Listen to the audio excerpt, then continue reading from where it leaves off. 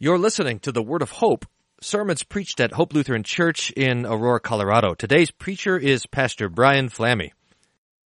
In the name of Jesus, amen. Dear saints, every lesson that we heard read from the lectern, in fact, every single time the Bible is read from the lectern over there during the year of the church, it has a specific purpose. The lessons aren't necessarily supposed to just sound nice or put you in the right mood for Christmas, even though they could do both things. The Scriptures are supposed to sharpen your confession in very specific ways. The Scriptures are supposed to hone your prayers, to give them the very words that you say. The Scriptures that are read in church equip you with God's own sword, which is God's Word. It is everything that you need to know for salvation and good works. Now, what can the Scriptures do when they fill your heart? When they're spoken from your lips in either confession or prayer? Well, we know that the prayers of the saints scatter the devil. And we know that the confession that is put on our lips by the Bible, this confounds the wisdom of this world. God takes His weapon and He puts it into your hands. And you have it by faith. It is more precious to you and in your hands than a weapon is in the hands of a soldier. And you should cherish it like that. It turns out that there are two things that a soldier fears most when he's given his weapon. That is, when he's given a watch, The first one is that in carelessness he would set his weapon aside. The second thing is that he would fall asleep and become drowsy and stop paying attention. The same applies for us as Christians. There's a temptation to take the Scriptures, the Word of God that's preached to us here, and to set it aside. But then the devil sees us, He's watching us. As soon as we set aside the Scriptures and what they teach and how they inform our confession and prayers, the devil comes after us, he attacks us, and he seeks to devour our faith. So also, we are tempted to become drowsy, to think that though the Scriptures tell me that Jesus is coming as my King to save me, when He comes again in glory to give resurrection to the dead, the temptation is to think, well, maybe I can set aside my faith for a while. Maybe I can set aside the instruction of Scriptures for a while. I can always pick it up later. But then that risks, a very great risk, Jesus talks about it all the time, the Master coming at an unknown hour. And He'll catch you sleeping at your post. And then you'll be judged as a traitor. Dear saints, God's Word is more than just a nice idea. It's concrete, articulate, born of flesh and blood, and a part of the real history of this world.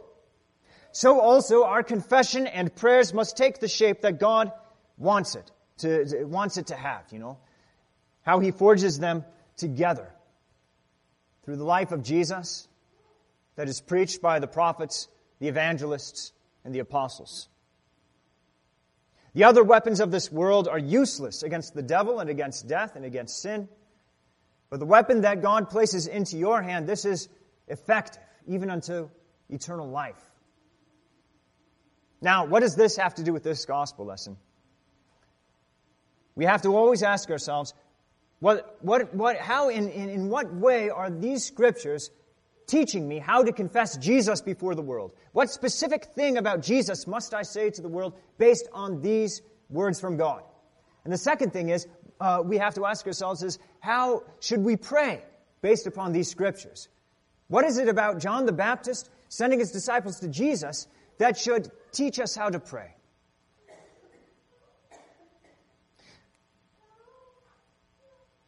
Here is the question. The disciples ask Jesus, "Are you the one who is to come, or shall we look for another?" Jesus answers them. He doesn't ignore them. He doesn't set them aside. Instead, He answers with His works and His words. He proves that He is the one, that He is the Christ. by filling up the promises that were set forth by Moses and the prophets. Jesus teaches that He is Savior and Lord, that He rules His kingdom of sinners by forgiving them, by giving them grace. Now, it's not at all unusual that John's disciples, I think, were looking for the Messiah, the Anointed One, their people's Savior. Everybody, to some extent, is looking for a Savior, though very few people actually do it in true faith. I know that to some people out there, their saviors look like the political candidate that has the right policies to save the country from inequality or injustice. To other people, they imagine that a sage will someday come who will enlighten everybody so that we can finally do away with poverty and war. And then again, there are those saviors who promise the glory and the honor of war. But to be honest, if we had to look at what does the American Savior look like, it looks probably like ourselves in the mirror. We want to be ourselves saviors. We're taught that with a little bit of self-determination and drive, and with a little bit of believing in yourself, you can change your life and you can change the lives of others around you. But now think about John the Baptist. I promise he did not have any delusions about being his own Savior. The chains that were keeping him underneath Herod's palace, the chains dispelled the idea from his mind. Why was he there? He was there because he had preached the truth against Herod for having an illicit relationship with Herodias, his brother Philip's wife. Now, for John the Baptist, there weren't a set of appeals on the horizon to get him out of prison, nor was there a mass movement by his followers demanding his release. In fact, it was almost as if his followers had forgotten about John. They went after Jesus. They started listening to Jesus. Well, John languished. Everybody had left for Jesus except, it turns out, for a few of the disciples.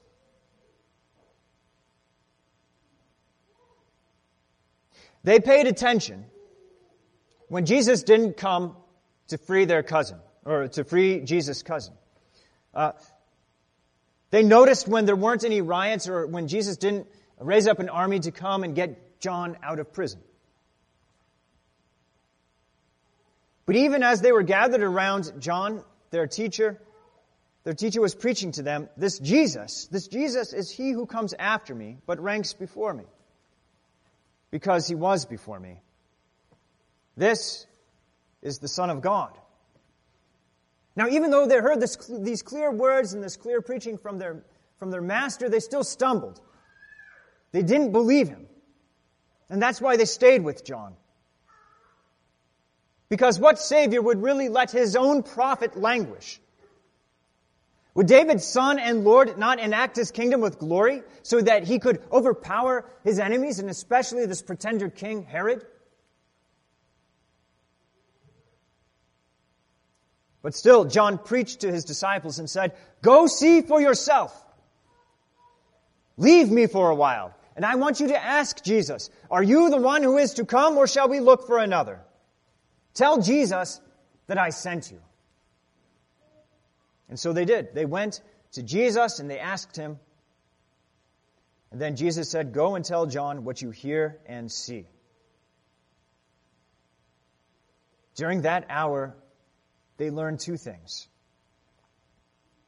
They learned about the Messiah's kingdom, what kind of kingdom he had, and the kind of people, the kind of subjects that he had, the people that he saved. Who are the citizens of this kingdom? Surrounding Jesus were wretches, people without hope, the blind, the lame, the unclean, the deaf, the dying, and brokenhearted. These were the desperate souls who first came out to John in the desert, at the Jordan, not because God's kingdom would give them equality or justice, but rather because John was promising them comfort for their grieved and convicted souls. See, nowadays we're told to think that broken and disenfranchised people merely need empowerment and reparations, that they need some sort of lifting up from their victimhood.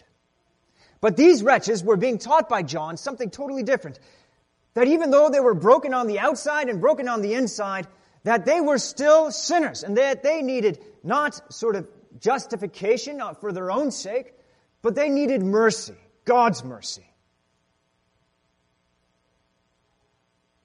John's words of law that he preached to them cut their hearts. But his baptism also taught them that salvation comes by repentance into forgiveness of sins. And so finally, when John pointed at this man, whom he called the Lamb of God, they followed him with joy. How did their Savior treat them? How did David's Lord exercise his authority over them? John's disciples must have marveled as they saw it. Jesus was opening the eyes of the blind. He was opening the ears of the deaf. He was making the lame walk. He was cleansing lepers. He was opening their hearts to faith. John's disciples discovered that the kind of kingdom they were to expect was not a kingdom to rival that of Herod. It was a kingdom of mercy. It was a kingdom that could only be found when you heard preaching, a very special kind of preaching, a preaching of forgiveness. They found that the King and Messiah, this Jesus, he is a Savior who doesn't conquer with weapons or breaks his prisoners out of prison and out of their chains, but rather he is a Savior who comforts, who rules with promises. After going with Jesus and seeing him do these works and speak these words, Jesus looked at John's disciples and he said to them, "Blessed is the one who is not offended by me." Now, if John's disciples had merely seen the miracles and heard the words of mercy, that would have been enough to convict them that Jesus is not a mere man, but a man from God. A man who has at his hands the power of God. But because they were John's disciples, that means that they were trained in the Scriptures. They had these signs, these markers from the Old Testament by which they were to prove the Messiah. To prove if Jesus or anybody else was really the one who would come to finally set them free from their enemies. It turns out that as Jesus was going from person to person, opening eyes and opening ears and giving legs to the lame, that he was preaching while he was doing this. He preached on the Old Testament text of Isaiah and all of the promises of the Christ contained there. Jesus preached saying this, "Then the eyes of the blind shall be opened, and the ears of the deaf unstopped. Then shall the lame man leap up like a deer, and the tongue of the mute sing for joy." And again, "Hear you deaf, and look you blind, that you may see." And Jesus preached and said, "The Spirit of the Lord God is upon me, because the Lord has anointed me to bring good news to the poor. He has sent me to bind up the brokenhearted, to proclaim liberty to the captives, and the opening of the prison to those who are bound, to proclaim the year of the Lord's favor." John's disciples were waiting for the one promised by this book, by this prophet. They were waiting for this branch from the stump of Jesse, the line of Judah, the prophet like Moses, the seed who would redeem them from their sins. Jesus looked at them and he said, "I am he. I am the Lord, your Christ, your Savior, and your God." Dear saints, you and I are a lot like John's disciples.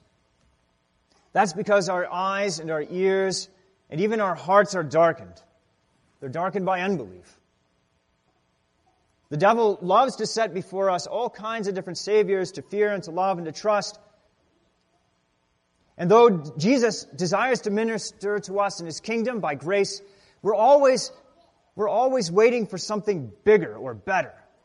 It's just as Isaiah says, Jesus had no form or majesty that we should look at Him, and no beauty that we should desire Him.